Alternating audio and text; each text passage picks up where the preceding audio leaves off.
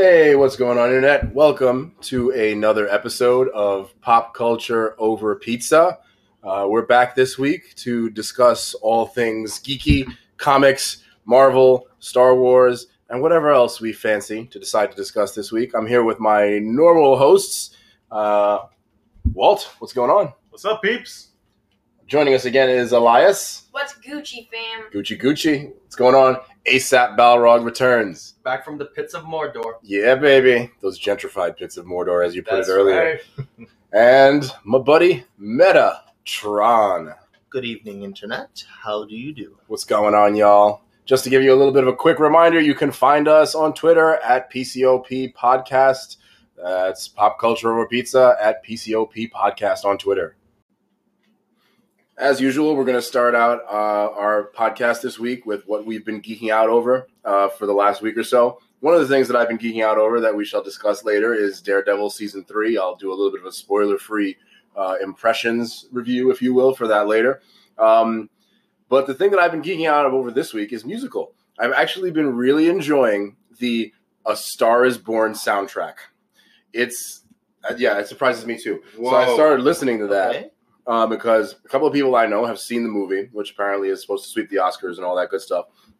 But I started listening to it, and I'll say this much. I'm really enjoying it. I'm surprised that Bradley Cooper can sing, and he can. And I knew Lady Gaga could, but just as a brief kind of, I guess, impression of how I felt about her. I never liked her too much, because even though I knew she could sing, I think all of her music, to me, personally, is a little too overproduced. It's about, the crazy sound effects and like the poker face instead of like letting your voice shine. And this album that she's written all the music for the movie is very minimal. It's just like pianos and guitars, and it's got a little bit of a country rock feel. It's obviously very romantic songs and stuff like that too, because it's A Star Is Born and Bradley Cooper and Lady Gaga are totally hooking up. But I've actually really enjoyed it. I'm surprised by how good it is, and I have been geeking out about that a little bit in terms of pop culture for the past week. What about you, gentlemen? Walt, what about you? Well, I've been geeking out over a Netflix miniseries called Maniac. It stars Emma Stone, Jonah Hill, Justin Theroux in an unrecognizable role, and Sally Field. And this is based off a Norwegian television series by the same name. And let me just tell you something. This show, which is about 10 episodes, is about as bonkers as you can get. The show has an underlying thing where the main character, Jonah Hill, is he's basically trying to protect his brother for the family, because the brother has been implicated in a sexual harassment case. And Jonah Hill's he's a schizophrenic. The kid's crazy. So a little bit of it. Yeah, Mm-hmm. and it's really crazy once you get into it. And so he ends up going into this drug trial where they said they're going to help him, and they give him drugs. They put him into like this machine that enhances his dreams and his subconscious. Oh, and so there's other people with them, including Emma Stone. Justin Theroux is the main scientist that created this thing. And one of the things is that one of the scientists gives the computer that oversees this thing emotions. And then from that point on, the show goes totally bonkers. We're talking about elves. We're talking about gangsters. We're talking about magicians. It's completely crazy. It's worth a look. Just know that you're going to be in some very interesting territory when you watch this show. I heard it was pretty good, yeah. Like I said, I started watching the first few minutes of it. So I'm definitely going to check that out with your current approval, because I like all that kind of trippy stuff sometimes too, that kind of mind-bending stuff. What about you, Meta? What's your geek out this week? Well, as you guys know, I'm a Supernatural fan, so it's going to be Supernatural again. Sorry. So, recapping, first of all, the episode prior to the one that just came out, Gods and Monsters. I loved it. I like where they were going with this new character that's been floating, or should I say flying, around. But then they pulled something that just... They did what I expected them to do this, but I just didn't think they'd do it. I think why not let this character thrive? We want to see more of these types of characters. But no, it's not happening, at least not for now. My theory is they're pulling a Trojan horse because it's a possession-related case. But, yeah, because the guy that's the focus, that's been the focus for the past few episodes, he's gone for now. And I was so upset because Jensen Ackles, the person who's playing this character, he does so well. But in Supernatural, is anybody truly gone? No, it's not. It's not that he's gone. My problem is they didn't let this character sit enough. Focus on him enough. And they had the same problem in season, 10? They introduced an interesting take on another character, but what do? He's gone in like the first 3 episodes. I want to see more of these spin-off characters, not get them like complete. Well, I don't think he's resolved. Like I said, I think this is a Trojan horse case, but just it has me livid. That's all I'm going to say about just that. Removing him from the narrative for now, and that's kind of the pain. Yes, I get that though. It's just it's so predictable of them, and I'm so angry. God. I haven't seen you this angry in a while. There's passion. Right, we need to calm you down. Passion in Supernatural. We're gonna throw some water on this kid over here. He's getting really upset. Holy water. Let's go. Get the water spritzer. Get it quick. All right.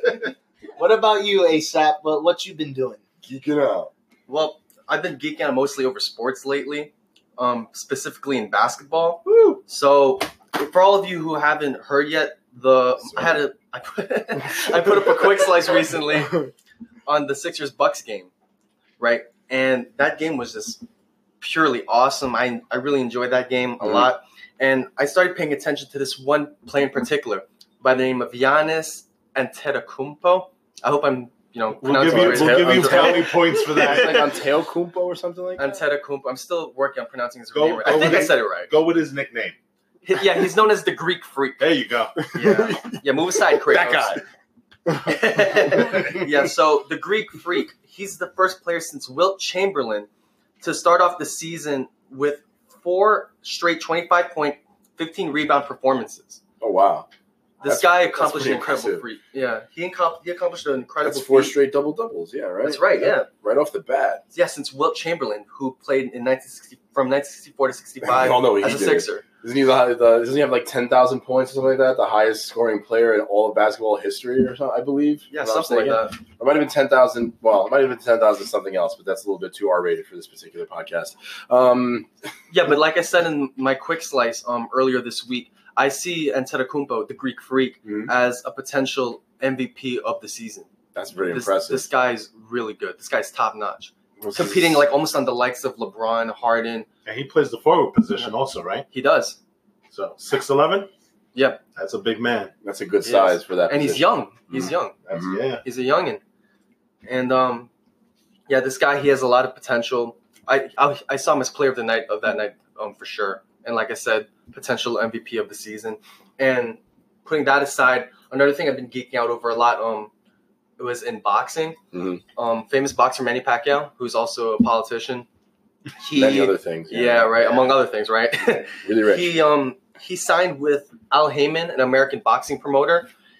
Basically, his goal is to bring his boxing career to a close in the United States.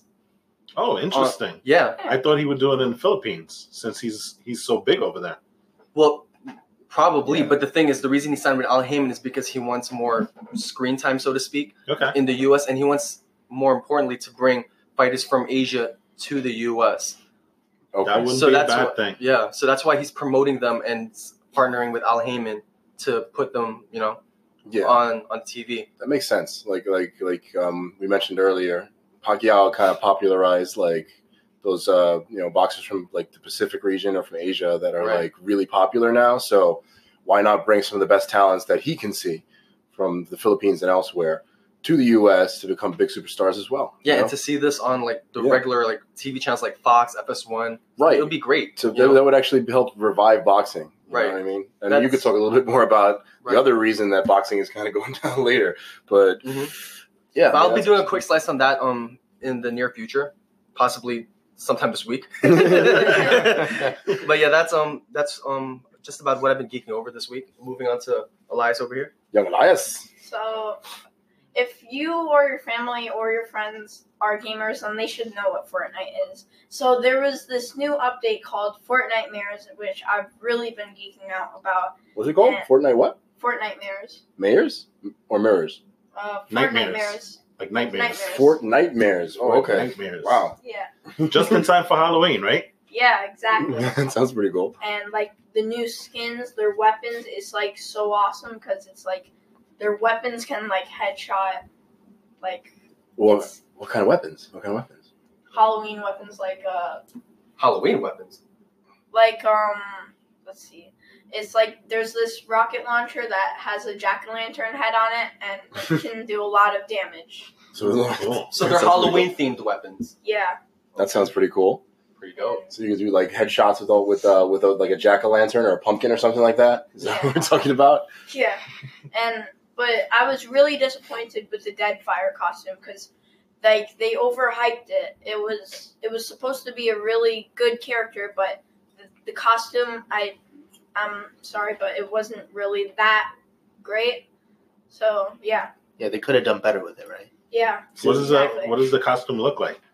It's like this cowboy. It's part of a Western Wild set, so it's related to Calamity, which, if you've played Fortnite and you have the Season 6 Battle Pass, then Calamity, you should know that Calamity is part of the Battle Pass, like I said.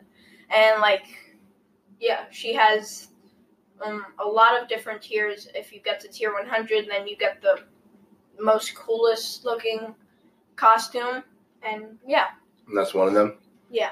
Well, I mean, I know a lot of our listeners probably play Fortnite, so I'm assuming that most of them would know that what you're talking about, even though I'm not entirely sure. But that Yeah. sounds pretty cool. And this is also with Deadfire.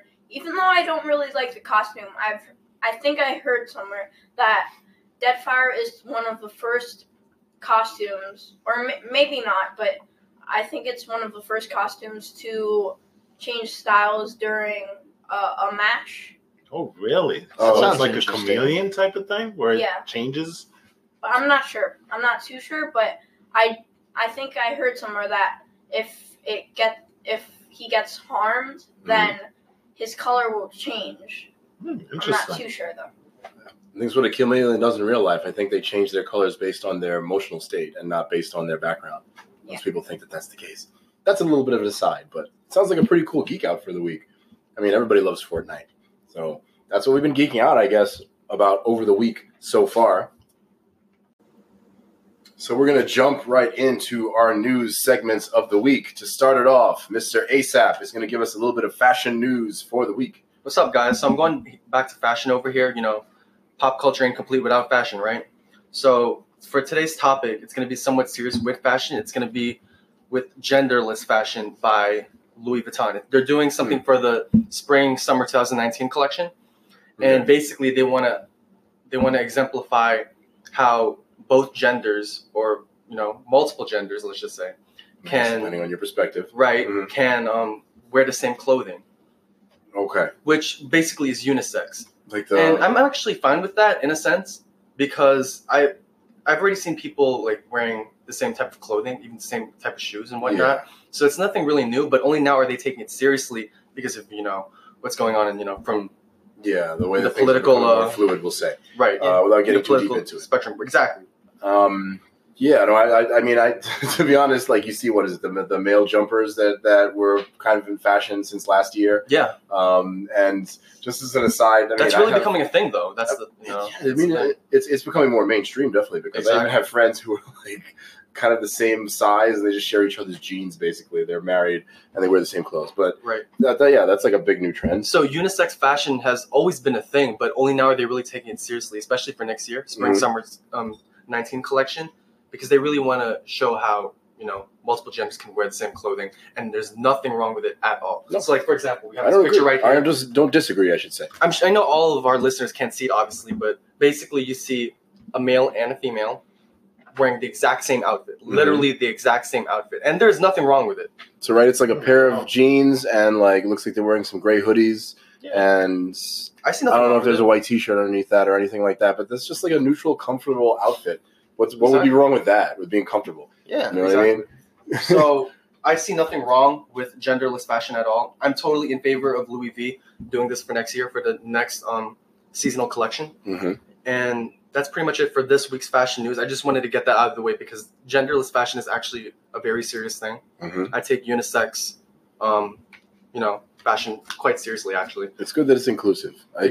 definitely agree with that. And those outfits look pretty good. I And mean, again, comfort. In regards to fashion, you don't want to make anyone feel out of place, Everyone has their own style, right? Yeah. Yep, absolutely. Mm-hmm. Exactly. So if someone wants to wear this type of clothing, you can't just judge them, on a certain way just because of what they're wearing. Right. You know what I'm Exactly. saying? That's how people tend to be these days, which is why Unfortunately. this kind of fashion is great because that sends the message that, like, hey, people can just wear whatever clothes they want. Exactly. Which so, is good. Yeah, so exactly. So in closing of this, kudos to Louis V for really going on this.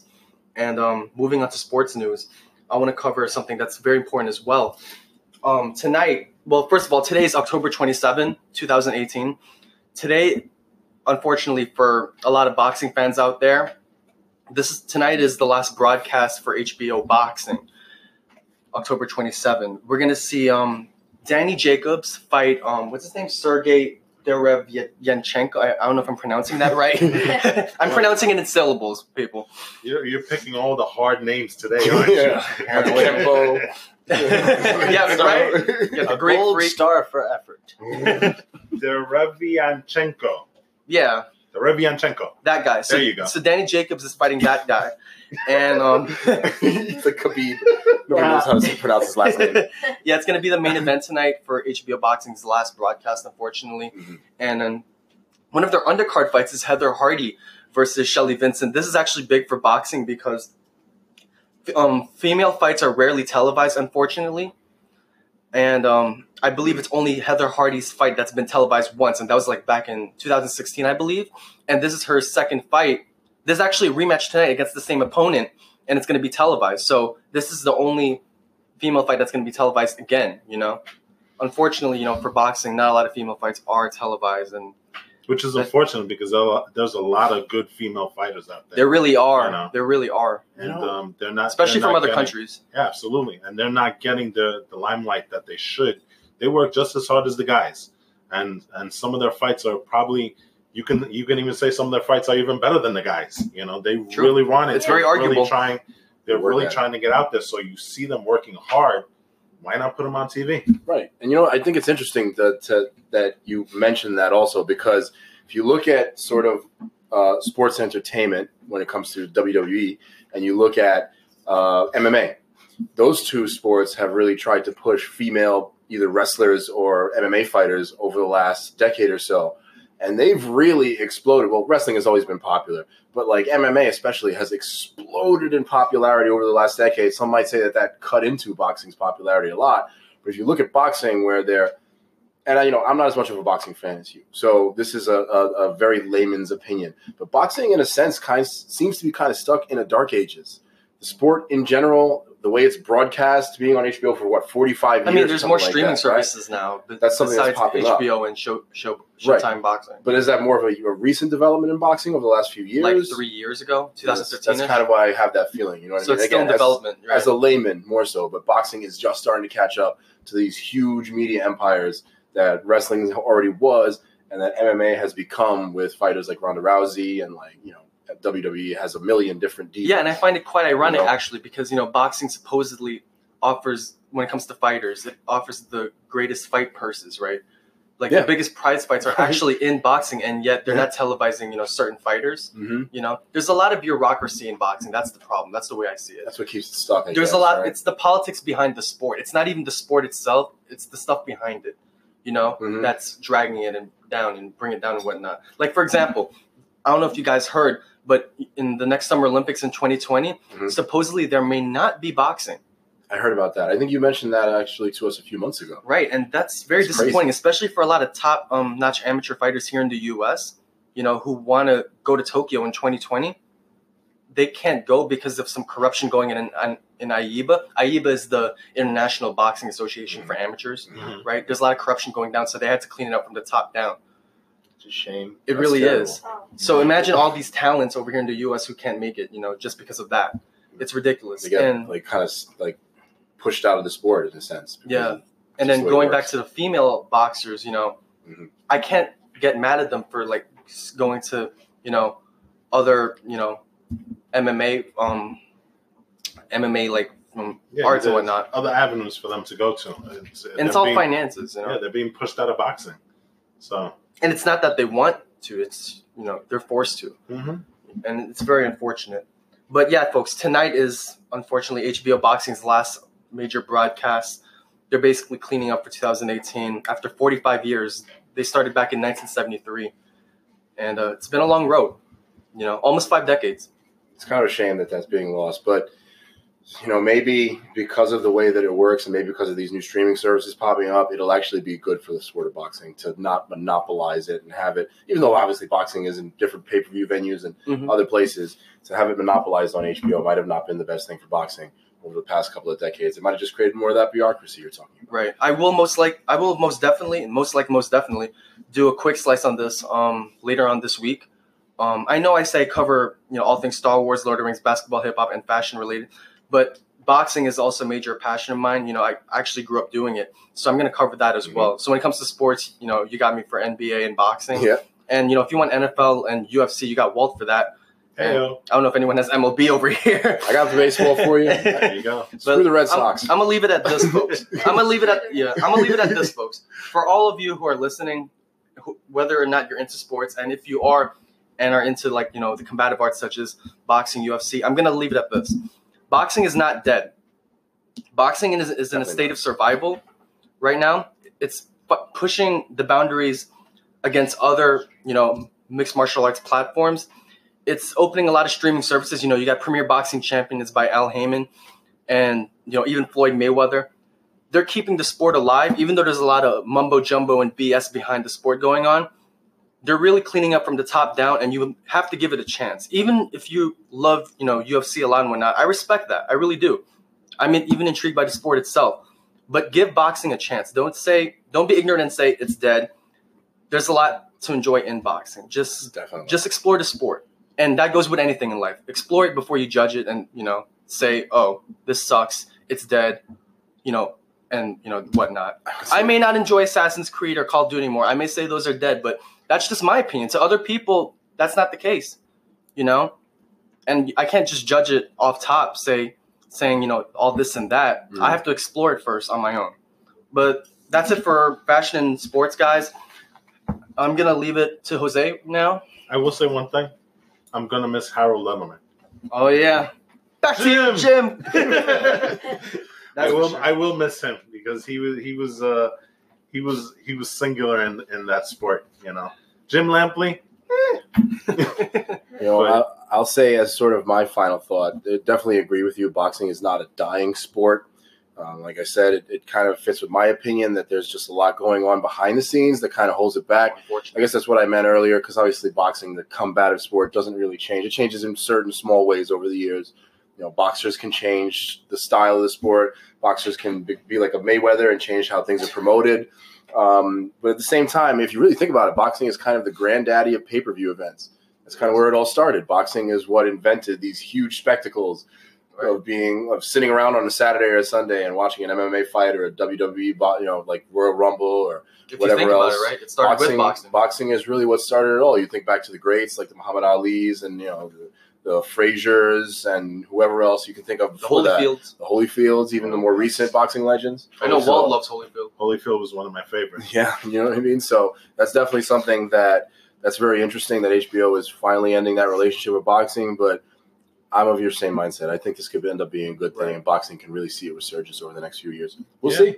And I think, just going back to his point with the streaming service, there's a particular streaming service we were talking about, that DAZN, DAZN. Actually, I never heard of that. Walt over here informed me of it. Yeah, it's a new streaming service, and apparently they signed one of their boxes to like this huge mega contract for exclusivity. So maybe what happens is now boxing kind of goes into like the Netflix of things where, you know, you're Yeah. going to have different streaming services and they're going to be representing different boxers and things of that nature. For example, You say Canelo was in that yeah, DAZN thing, right? So it's like Adam Sandler signing with Netflix. he just signed like an 11-year deal for like $300 million to be exclusive. No, it was 11 fights, right? 5 Oh, years. 11 fights? Yes, 11 fight deal in the next Take 5 that years, back. I guess, exclusively for that particular streaming network. So, 11 fights. Canelo Alvarez? yeah. 11 Wow. fights, $365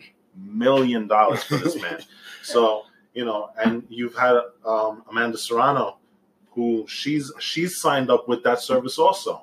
She's Oh, kind wow. of gone exclusive. I think she has 3 fights with them. What about her sister Cindy? Cindy, she just fought not too long ago. She fought Against Katie Taylor, folks. Katie Taylor. Oof. Went the distance. Unfortunately, she lost. I don't know if she has signed with anybody. But you know, that's speculative. We'll see what happens in the near future, anyways, right? Yeah, She you definitely never know. could. Absolutely. I mean, this looks like it's going to be lucrative for a lot of boxers. Can you and say that's that something again, that could Walter? help a lot. The price you said?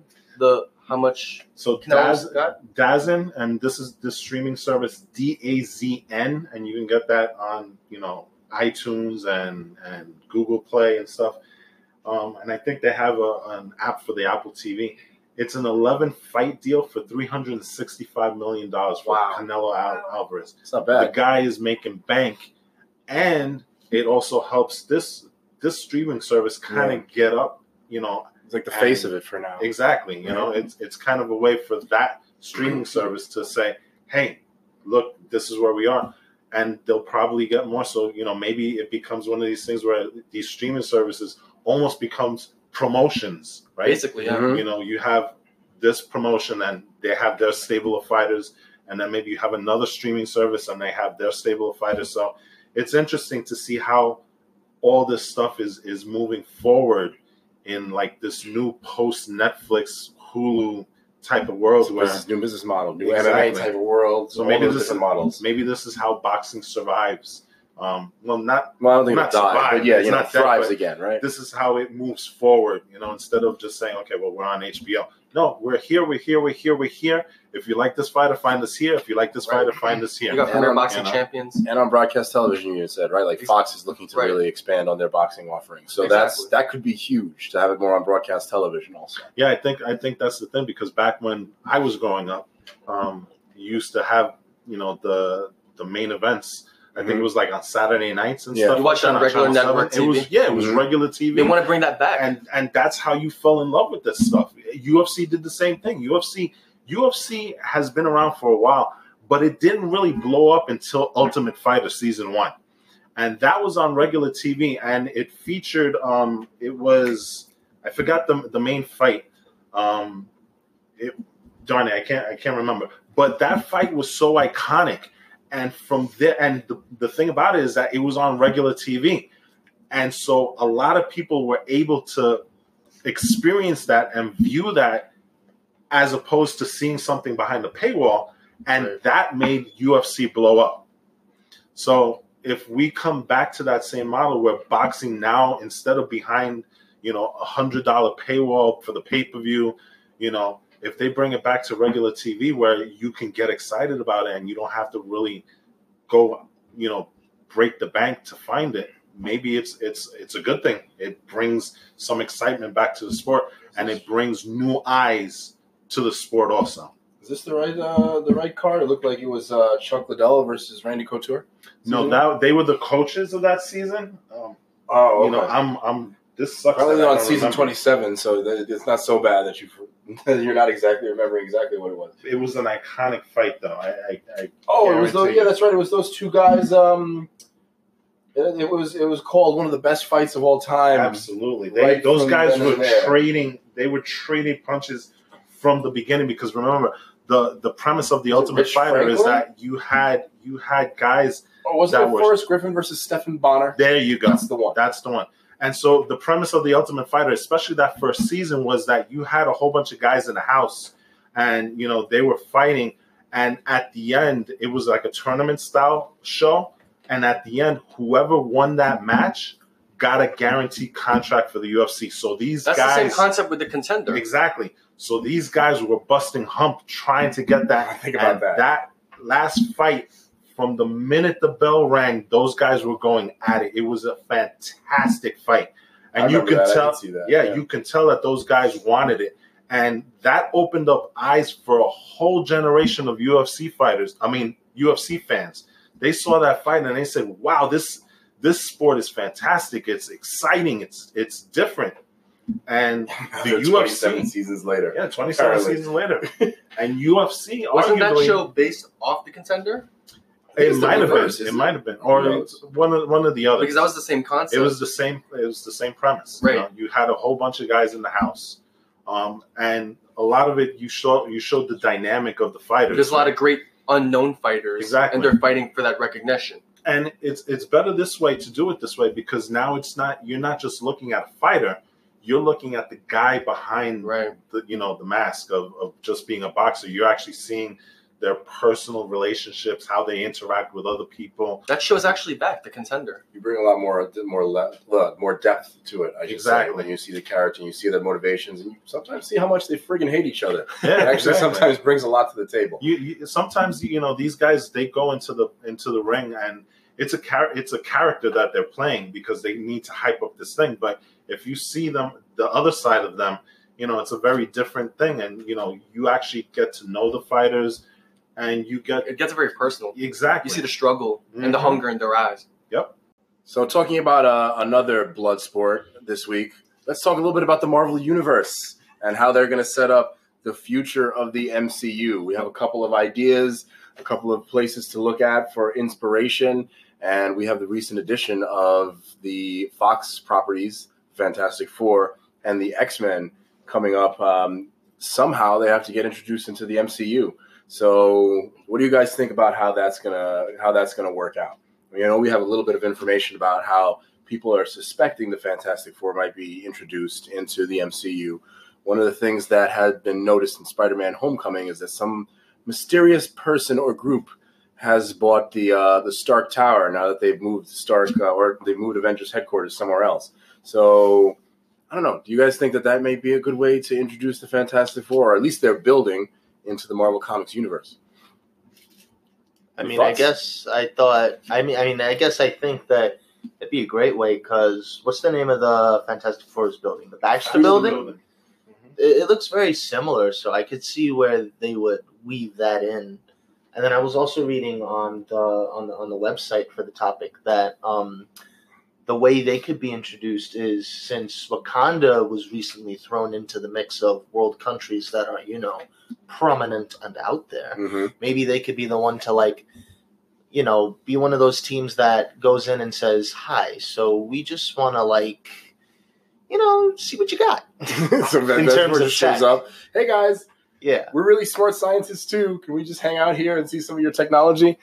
I mean, it's interesting to me, how they can even introduce the Fantastic Four. The X-Men seems a little bit easier to introduce, and we'll talk about that in a minute. But with the Fantastic Four, you have to kind of start. We know this is what they want to do with the MCU. You have to start exploring the cosmic aspects of the Marvel Universe because not only the Fantastic Four, they fight a lot of cosmic beings. Dr. Doom gets involved in a lot of cosmic conflicts, and he's one of their main villains. But they get their powers from going into freaking outer space. What happened to the Silver Surfer? Yeah. He's tied to Galactus. I don't know when we're gonna be seeing him. I mean, he's the Herald. I think we'll be seeing Galactus in the next phase of MCU. That's my personal opinion. If you guys remember, last week I had a theory that Avengers 4 could start hinting at characters like Galactus in the post-credit scenes. You could have that as a credit stinger, or maybe Captain Marvel, one of those other cosmic Marvel properties, could start to hint at your Galactuses and your other Marvel cosmic characters. Yeah. But I mean, it's interesting how you could introduce the Fantastic Four into the universe at this point, because you figure Mr. Fantastic is such a big character in the Marvel universe, even before Reed Richards, even before he became Mr. Fantastic. They were rich and famous for being super smart. So where the heck have they been all this time? Well, you could possibly introduce them, and I know this is going to be a stretch, but If you remember the comic book story World War Planet Hulk, Planet Hulk, yes. right? Mm-hmm. Reed Richards was part of the Illuminati, which was this secret group that consisted of Tony Stark, Reed Richards, Doctor Strange. Doctor Strange was in there, Black Panther, and this was kind of like a secret group of superheroes, and they're basically the ones that banished Bruce Banner off of Earth. They deemed him to be too dangerous in his Hulk iteration to stay on Earth. He was, the Hulk. All he wants to do is just smash, right? So, maybe that's kind of a way you can kind of put him in there. I mean, like I said, that's a really big stretch, but he could probably be like one of these shadowy figures that has kind of been behind the scenes trying to help Earth, kind of like the way in Doctor Strange you were introduced to this group, the Sorcerer Supreme. Mm-hmm. They're the ones that nobody knew anything about, right? But they've been guarding the planet from these supernatural threats. Maybe they kind of do Reed Richards and his group the same way. That would be a really big retcon. Like you said, it's a bit of a stretch. It is a real big stretch. Yeah. They've always been a very public group. Heck, everybody knows their like secret identities. They're kind of like Tony Stark. It's like we know who these characters are. Reed, Sue Richards, and Ben Grimm, and Johnny Storm are all people who have been famous for quite a while. So it would definitely be a huge retcon. But that might not be so bad considering how bad the last few Fantastic Four movies have been. And here's another way you do it. You fix everything with the undoing of the Thanos snap. That's also true. All you got to do is just, and I think I mentioned this once before, a great way of bringing mutants in is that when you undo the snap, all of a sudden, hey, guess what? There's mutants. There's Fantastic Four. It's like all these people that were not here before, and now all of a sudden, because we're undoing reality and shaping a different reality, maybe that's how you introduce the Fox universe of Marvel into the MCU.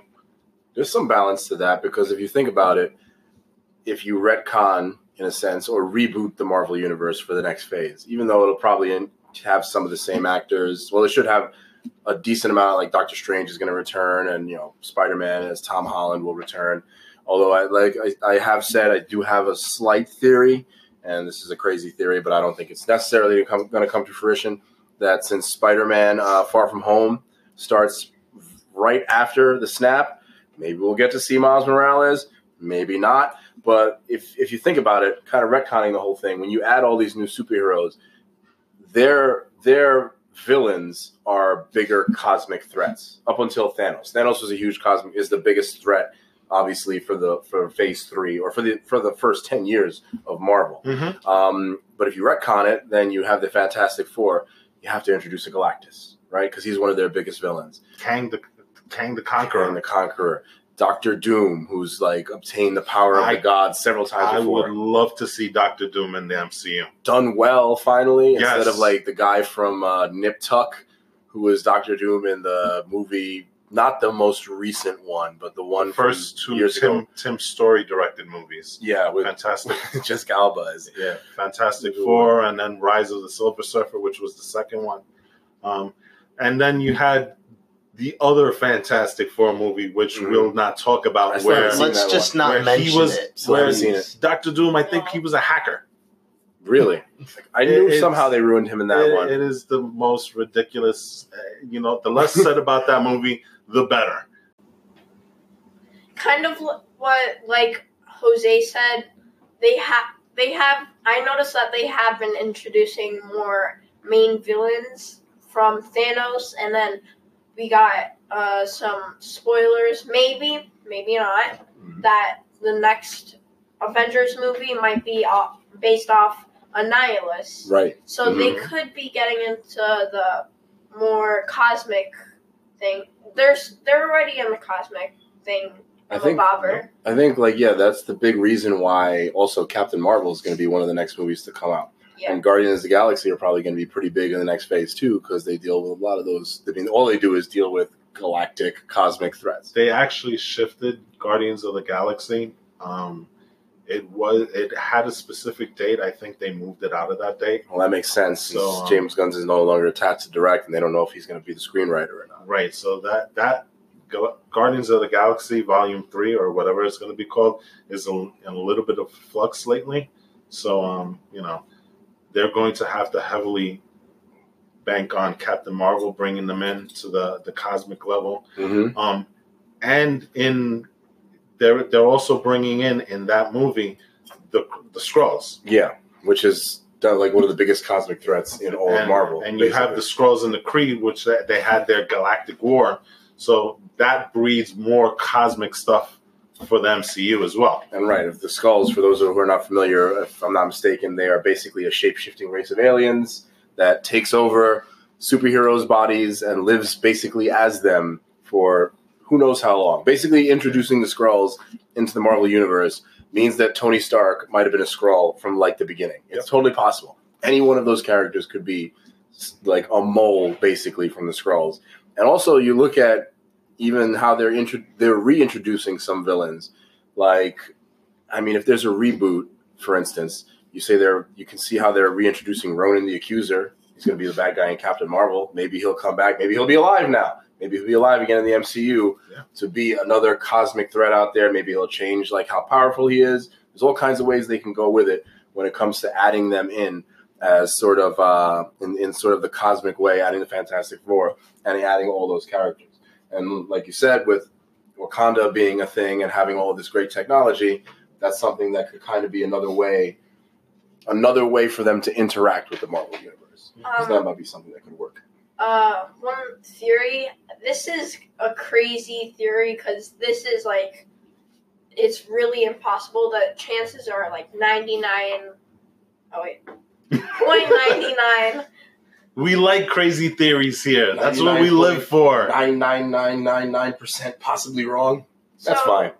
we all know about Far From Home. Like you guys said that.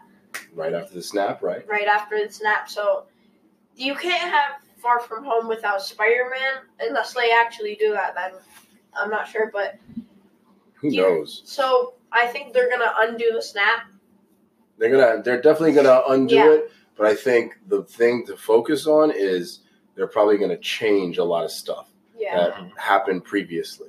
Because, well, for example, one of the things that you see that's changed, what you might be getting at, is you see footage of like Ant-Man in the Battle of New York. In the Battle of New York from the first Avengers. There's like footage of him and all the other old Avengers, like in their old costumes, dressed up and ready to fight whoever is invading. The Chitauri, I believe, were the invaders in the first one. But you have Ant-Man being introduced into that battle. So that's why, like, your theory and our theory kind of makes sense, where that by rebooting everything and changing everything post-snap, it's almost like what Marvel and DC does all the time, right? Where they reboot the universe with some big event. This is the big event, right? Mm-hmm. This is the big event that reboots it. So, I don't know. But I think, like, when they reboot the universe, like, this is crazy, like I said before, but maybe, like, they can bring a Fantastic Four with them, but it really doesn't make any sense because how did they get there in the first place? The Fantastic Four. Well, that's the point of messing with reality. A different timeline. It could be a different timeline. It could be a different alternate universe. Yeah. It could be a lot of different things. And something to remember is that the Marvel Cinematic Universe is not the same universe as the Marvel Comics universe. It's a different universe, right? Yeah. So maybe they could venture into the Marvel Comics universe when they reboot the Marvel Cinematic Universe. And I keep doing the snap. I'm sorry. That's just like, to me, that's the moment when everything changed, right? You've killed more than half of the universe. Yeah. You should be proud of yourself. That's a big change. Thanos has accomplished quite a bit. But there are a lot of other things that are rumored to be added to it. Yeah, we have a Black Widow. Well, we can have a discussion about that next time. But we have an official Black Widow movie now.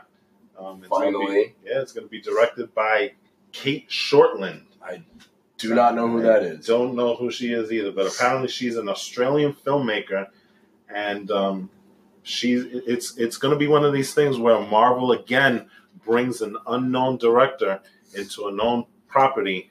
And let's see what happens. So far, they've hit gold with all of these new directors that they've brought in.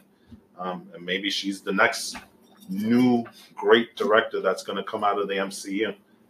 That's certainly a possibility. I mean, I've actually been curious to see a Black Widow movie. I think it's about time. And plus, they had that movie with Jennifer Lawrence last year. What was that one called? That was basically like Black Widow. The movie. Red Sparrow? Red Sparrow, I believe is what it was Even called. even the director, he basically admitted it's a Black Widow movie without the Black Widow name. So, The movie was awesome, by the way. Right? Yeah. You saw it? Yeah, Oh, yeah? of course. Okay. Love that movie. So it's probably like that's what a good Black Widow movie could be like. Can't wait for the Except sequel to come out. that's probably a little more R-rated, but that could still be like a good jump-off point for Black Widow as a film. I mean, I don't know. We'll see like how Black Widow comes out. And listen, now you're going into another different type of genre. You're going into the spy thriller type of genre with Black Widow. So, it's a way of keeping the MCU fresh by doing these different type of genres within the MCU. She's the female James Bond, There you basically. go. That's what she becomes. They're keeping like the themes various, like More first, so lately too, right? Yeah, Mhm. like first they with Thanos they go to like Space. space. Now they're going to spies, which that's a big change, but I think that's actually really good because Marvel Universe like The variety helps Yeah. because Yeah, you have Ant-Man that's variety. comedic. Guardians of the Galaxy is kind of funny. Like- If you're watching the same thing over and over again, it kind of gets boring after a while. yeah, you have Doctor Strange, a magician with a magic red cloak. You have Hulk, a radioactive green angry man, a talking raccoon. a talking raccoon. I mean, yeah, the MCU definitely has a lot of different crazy ways. Or according to That Thor, the rabbit. The rabbit. The rabbit. This is my friend Rabbit. But there's a lot of different things that can get introduced with Black Widow and the different genre. So that's something that can be a great addition to the MCU, I think, as well. Yeah. And what it looks like, one of the other things that we were looking at there is like how Avengers 4 is going to have some characters reintroduced. Also, like we talked about Ant-Man, apparently Frank Grillo is going to be reintroduced as well. So that's going to be like something that can really add a lot. Again, the reintroduction of certain characters, like I think Red Skull is being reintroduced again. That's definitely. So you're dealing with time travel here. You're dealing with probably the quantum realm and things like that, where you're going back in time. So again, we're back to the whole: how are we going to undo what Thanos did, And what are going to be the and consequences? what are going to be the and the consequences? changes. and the sacrifices? That's also true too, because there's going to be a lot of people that won't return. But another thing that's really going to be interesting, how we're going to get them added into the Marvel Comics universe, is the X-Men. What are your guys' thoughts about getting them introduced into Marvel or into the MCU? Because that's going to be, to me, that's going to be even harder than introducing the Fantastic Four. That's just a couple of characters. It's 4 characters. The X-Men, there's been dozens of X-Men over the years, right? So, like, how do we have that sort of an introduction into the Marvel Comics universe? What are your guys' thoughts on that? How do they get introduced? Well, I don't know, guys. If you haven't seen this show, it's really great. I think it's on FX Legion. Yes, That is love that show. completely bonkers show. Check it out when you get the chance. Sugu for Cocoa Puffs. In that show, what was it? In season 2, they started dancing around the notion of a multiverse. Oh, okay. Which that's a So- huge way. That kind of ties into what they can do. In Yeah, Avengers and 4. since I'm not like saying anything like I mean, I am saying something drastic, but I don't think it's going to happen. But with Legion being as powerful as he is, Mhm. I can maybe see how he could be one of those like focal centers for. Oh, I'm powerful, and hey, look, that's new. Well, let's go check it out. You could just remake the universe, right? Yeah, That's how exactly. powerful he is. So if Legion's playing around with that, then that's a good way also for them to combine the snap and combine his powers to sort of remake it even more. And I mean, well, he is a mutant, Yeah. right? So it makes sense for him to maybe usher in the introduction of mutants. Maybe in his particular universe, right, mutants exist. Yeah. In the MCU, they don't really yet. But an easy way, like you said, around that is for him to maybe just create his own new universe where mutants exist. And one thing I will say is that's probably a pretty good theory because, Marvel doesn't really do any of this stuff accidentally. They throw Yeah. stuff in Agents of S.H.I.E.L.D. and elsewhere, right, that end up getting revisited. Yeah. So that actually might be a really good way to introduce them without getting too much of a complicated backstory. It kind of is an easy way in, Yeah. but it could work. The only problem I foresee with that is because Hafa actually mentioned this in the last podcast. We have grown very attached to the characters from the movies, and from what I've seen from the show so far, it doesn't look like Legion is very intricately tied with the movies. So it's like at that point it's a weird standoffish point. Are they going to include the movies with this thing, or is it just going to be something else entirely? That's true. Well, a theory that I had is because, the Marvel Universe tends to draw a lot from the comics or the Marvel Cinematic Universe. Of course, movies like Thor Ragnarok are a good example because that was a little bit of Planet Hulk, right? And a little bit of, the Thor Ragnarok storyline kind of merged together to give Hulk a little bit more of a chance. But one of the things that occurred, I'm not sure how long ago this was, but there was an event in the Marvel Universe the comics universe, where, if I'm not mistaken, Scarlet Witch basically made all mutants just disappear. Yeah, that's the House of M. The House of M event. Thank you for getting the name for that. I was actually going to talk about that. You stole my thunder, but but it makes sense because if you take that storyline, and by the way, for those who aren't familiar, what basically happens there is, just to get to the gist of it, like I said, Scarlet Witch basically ends up wiping mutants from reality. Yeah, right? She has a mental breakdown because I believe she lost her children that she had with Quicksilver, which is a little freaky because they're brother and sister. But they got retconned also, right? Well, we won't talk about that stuff here. So she basically killed all mutants. Yeah, she had She a mental took away their breakdown. powers, right? That's what it was. She basically said no more mutants. She did her own version of the snap. Yep. Instead of half the universe. Because Scarlet Witch, as opposed to the MCU version, she's extremely powerful in the comics. Right. She can reshape reality, which she did in this comic book event. She's pretty powerful in the MCU, the cinematic universe as well, because she was one of the few people who could stand up to Thanos with her energy. If you guys remember at the end, while she was trying to destroy Vision and the Mind Stone, right? the Mind Stone in his head. But I mean, she's more powerful in the comics.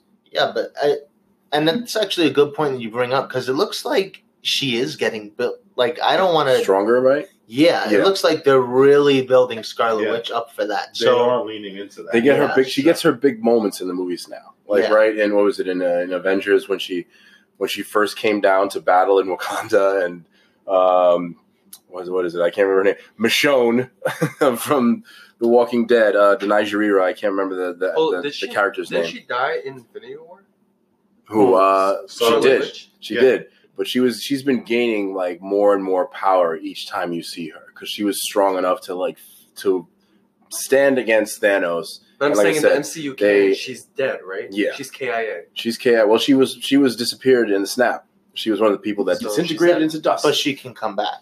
Yeah, most of them probably will. I'm pretty sure that she's one of them that probably will because she was only introduced in one of the most recent movies. I think that is she like Darth Plagueis' daughter. She can cheat death. It's the magic of Marvel Comics, man. How many midichlorians does she have? Everybody loves reshaping reality in the Marvel Comics universe. And I think that this is their way of kind of cleaning up the storyline, because that's usually why they do it in the comics. Can she bring Morgoth back? She would. Bring back in. That could definitely be a Marvel Comics alternate universe, for sure. We talk about that in a future episode. Because there's actually a weird theory. I don't even remember what it was, but there's some sort of educational theory where they talk about how all the different universes from fiction are connected. But that's getting way too into the weeds here. But yeah, like getting back to that would be a good introduction, I think, because if Scarlet Witch can do the reverse of that, maybe in the MCU, she can create mutants in a sense. I don't know how you can get to that point. I don't know why she would do it, but there could be a way that they could take an inspiration from that storyline and introduce them into the Marvel Cinematic Universe. So, I mean, that's a possibility. I think that's one way that the X-Men could be introduced. I don't know. Do you guys have any other further thoughts on what could possibly be an introduction? Two things, actually. Speaking of a snap, what if Thanos actually did wipe out the Fantastic Four or the X-Men? Wipe them out from the Marvel Cinematic Universe, or didn't wipe them out? Thanos snap. But Thanos' snap, what? Like they did exist already? Because that's where we're having, I guess, a little bit of an issue. Yeah. If they already existed, where were they? Right? Yeah. And that's certainly possible because there was another thing in the Marvel comics that, if you know, I'm not very good at remembering what the storylines were called, to be honest with you, but there was another storyline where it was revealed that mutants were being hidden from the world by Professor X, by his telepathic powers. Mm-hmm. So that's a possibility. If you're saying that they already existed, you could merge the theory of the sort of Illuminati Fantastic Four existing in the shadows. You could have the X-Men being hidden from the world because Professor X used his telepathic powers to hide all mutants from the universe. Intentionally. That was a storyline in the comics. For like their survival? Mm-hmm. Yeah. Basically so that people didn't discover them, so that people would never find any reason to fear them, right? Because if they didn't know mutants existed, then they wouldn't persecute them because what the heck's a mutant? Nobody knows what the heck a mutant is. Yeah.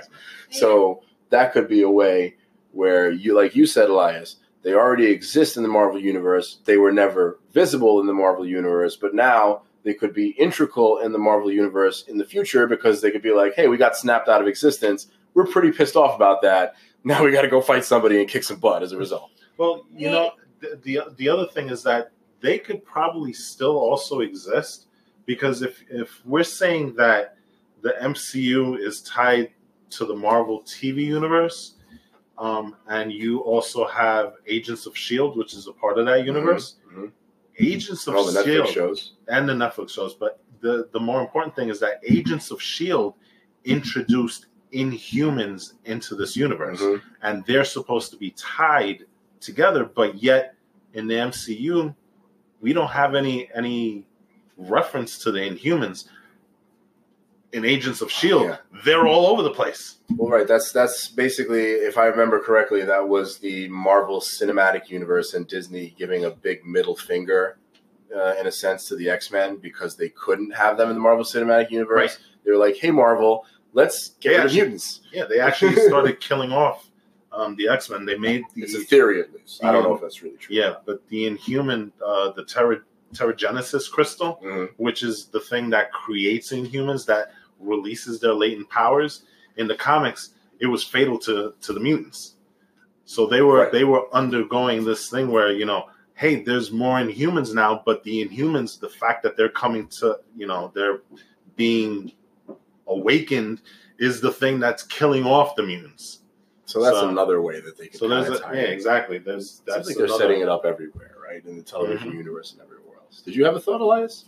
The second thing, when Scarlet Witch, you said about how Scarlet Witch was leaning into the House of M. You can tell that she's because in the comics you said that she was like kind of stressed because her kids were killed. Yeah, her kids were killed. So Vision died. That's one. There you go. She's stressed about the disappearing for one. Yeah. She got snapped. She got snapped out of existence. That would be stressful. And that other thing with Crossbones, Sokovia. Right. She felt responsible for blowing up the building basically because she flung Crossbones into the air and he ended up exploding and killing a few people in that building. Yeah. So that's another one. And her brother too. I mean, her brother got killed. Yeah, that's in Sokovia. No, she. That was no. The brother died in Sokovia. The Crossbones incident was like in Africa. Yeah, that's right. That's right. Or something like that. That's right. So that kind of leans into the House of M, but Fantastic Four are mutants, right? No. Fantastic Four. They got their powers from a radiation, like the solar Hulk. wave. They're like the Hulk, kind of. They got their powers from radiation. So, but who knows? They could change that too. If they aren't, the X-Men are. X-Men are mutants. X-Men are mutants. She could. Scarlet Witch is supposed to be a mutant. Yeah. But in the MCU, she's not. At least they haven't said that she is. Because they don't exist, technically. Mm-hmm. Remember, if you guys remember, that her powers were supposed to have been gotten from the Tesseract, I think. Mm-hmm. They got their powers from the Tesseract in the Marvel Cinematic Universe instead of being mutants. But they changed that all around the comics. That's not important for this conversation. But if they actually do the House of M, they can possibly be getting rid of the X-Men. Well, Because- introducing them, because if you think about it, you actually just came up with a good True. way for that to happen. If they introduced the X-Men by making a movie or a couple of movies about House of M, that could be a great way to introduce them into the main Marvel Cinematic Universe. Now, hear me out here, because your theory actually makes sense. If you start off the X-Men's introduction into the Marvel Cinematic Universe in an alternate universe, and then you somehow end up going into different realities because of Avengers 4, what if, as a result of this other universe where the X-Men exist and the House of M event happens, and then you have Avengers 4 where they have to go into alternate universes and timelines, what if that's some way there are those two timelines to merge? It's a possibility. Again, Well, we're just making up theories here. There was a comic book event that was very similar to that. It was it the Secret Wars, the latest one? Yeah, where they reboot the entire universe again. Exactly. So in that one, but that's going to be at the end of Phase 4. Yeah, in that one, Reed Richards and Doctor Strange and Doctor Doom, they knew about an event where all the universes were collapsing and would eventually destroy the entire universe. And so what they did is that they grabbed heroes from different universes and put them on this almost like a battle world. Mm-hmm. You know what I'm saying? A lot of them, they didn't even know what was going on. There was an army of Thors that were assigned to make sure that they didn't see what was going on. And once that event ended, you had superheroes from different universes existing in one universe. Miles Morales was big in this, right? and Spider-Man was one of the last people to survive, I think. Right, exactly. So there you go. There's another way where you can have all these different alternate universes. You mash them together, and then boom, there's the new MCU Phase 4. Well, we'll see what happens with that. Those are a lot of really crazy out there theories. I kind of like how Elias introduced a little bit of a theory there. So, on the topic of reality bending news in the Marvel brand, things have been shaking up in Netflix quite a lot recently. Yeah, Iron Fist got canceled on Netflix. No season 3 is on the move. Mm-hmm. Luke Cage canceled on Netflix. No season 3 coming. Season 4 of Daredevil is up in the air as we know it. What is going on? Probably Jessica Jones season 3 is coming out, right? And then we don't know about season 4 with that one either.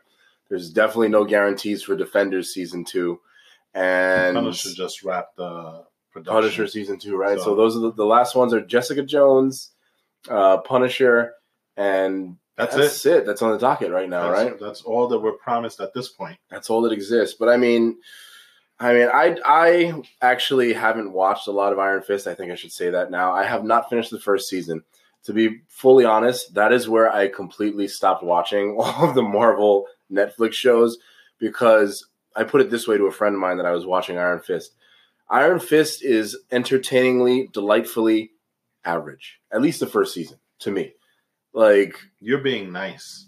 I am being nice, but you know what? I do like the characters. I think the characters are pretty good. The characters are really good. Right. I think the guy who plays Danny Rand, is a good actor. Obviously, his martial arts was very it looks to me like bebop or b-boy dancing moves more than martial arts. Well, if you want to know the backstory about that, I heard. Yeah. But tell us a little bit about it for the podcast.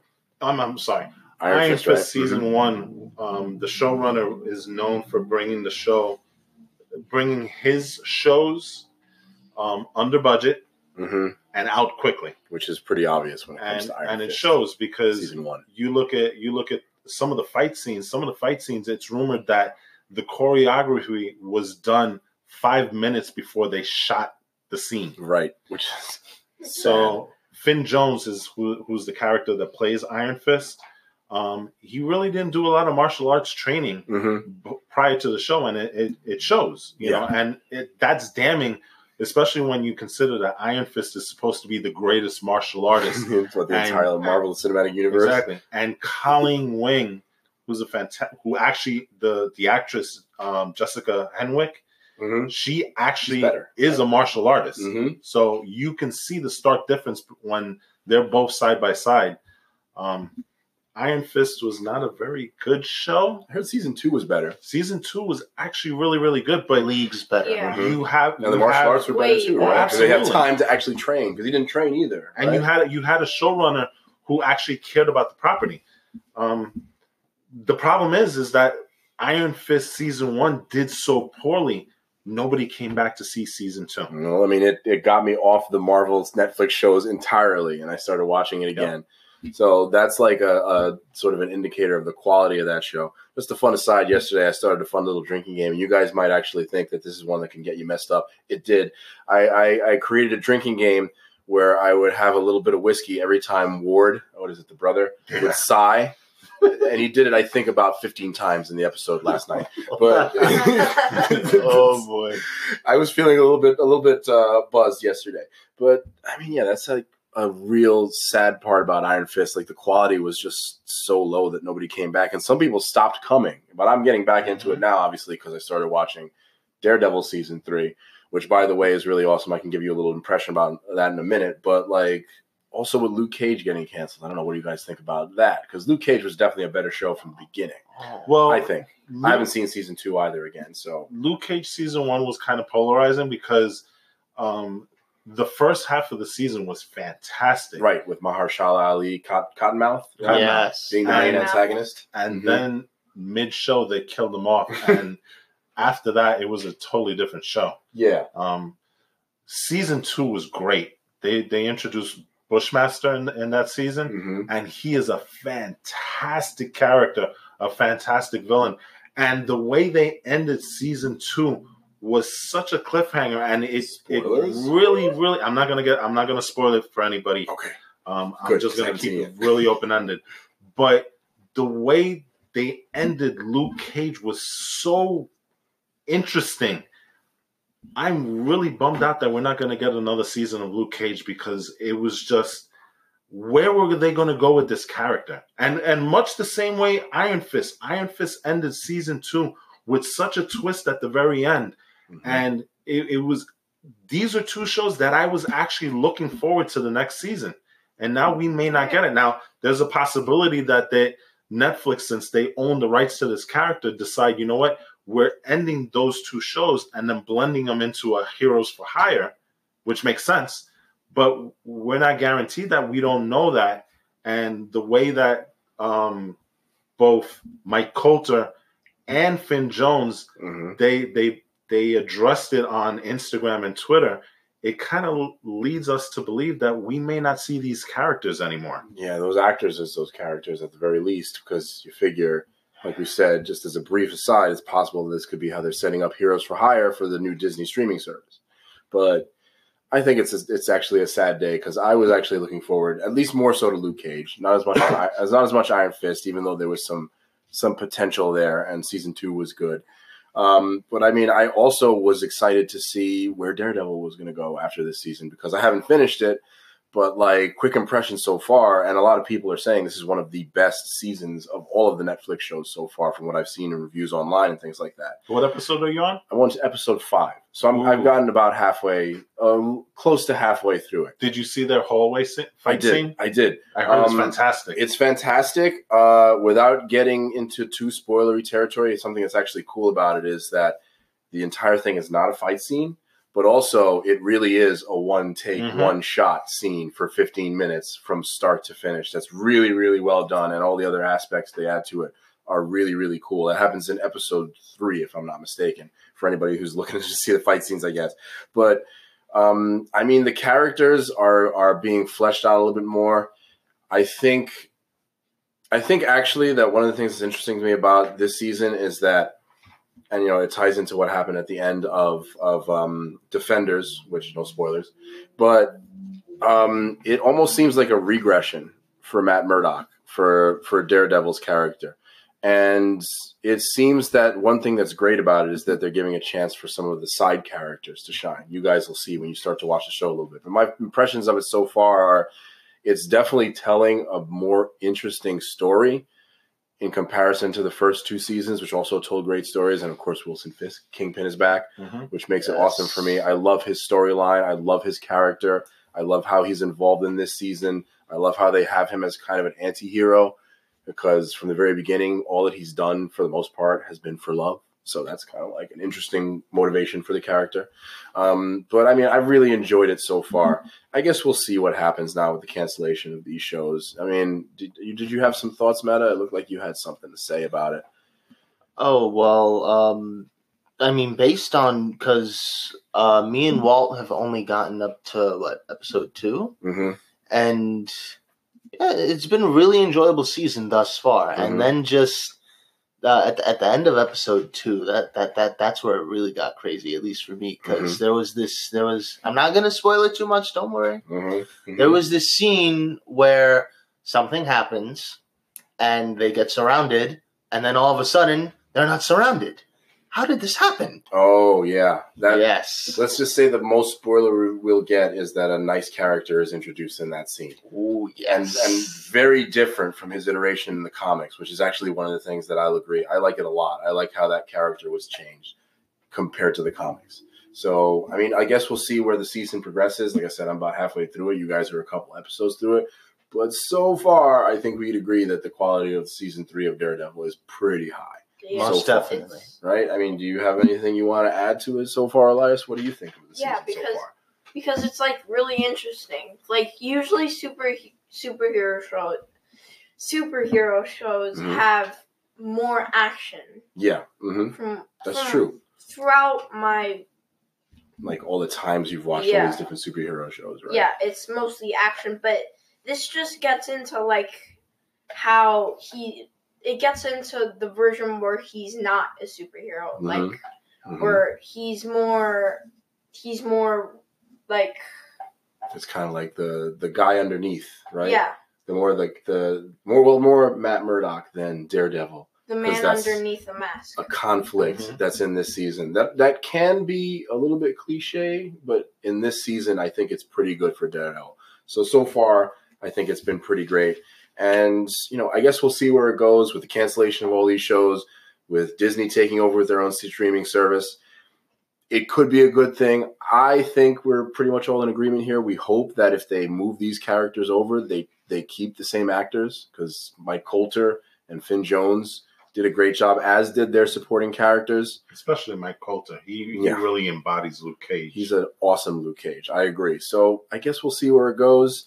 And Disney, all I got to say is don't mess this up. You got great characters. Marvel or Netflix was setting them up for you. Now that you're taking over, make sure you do right by those characters. That basically concludes our conversation for this week's pizza party. We want to thank all of you people out there in internet land for joining us once again for another episode of Pop Culture Over Pizza. As always, look for us on Twitter, PCOPpodcast.com, and from all of us at Pop Culture Over Pizza, I'm Jose saying peace out. Later, people. May the force be with you.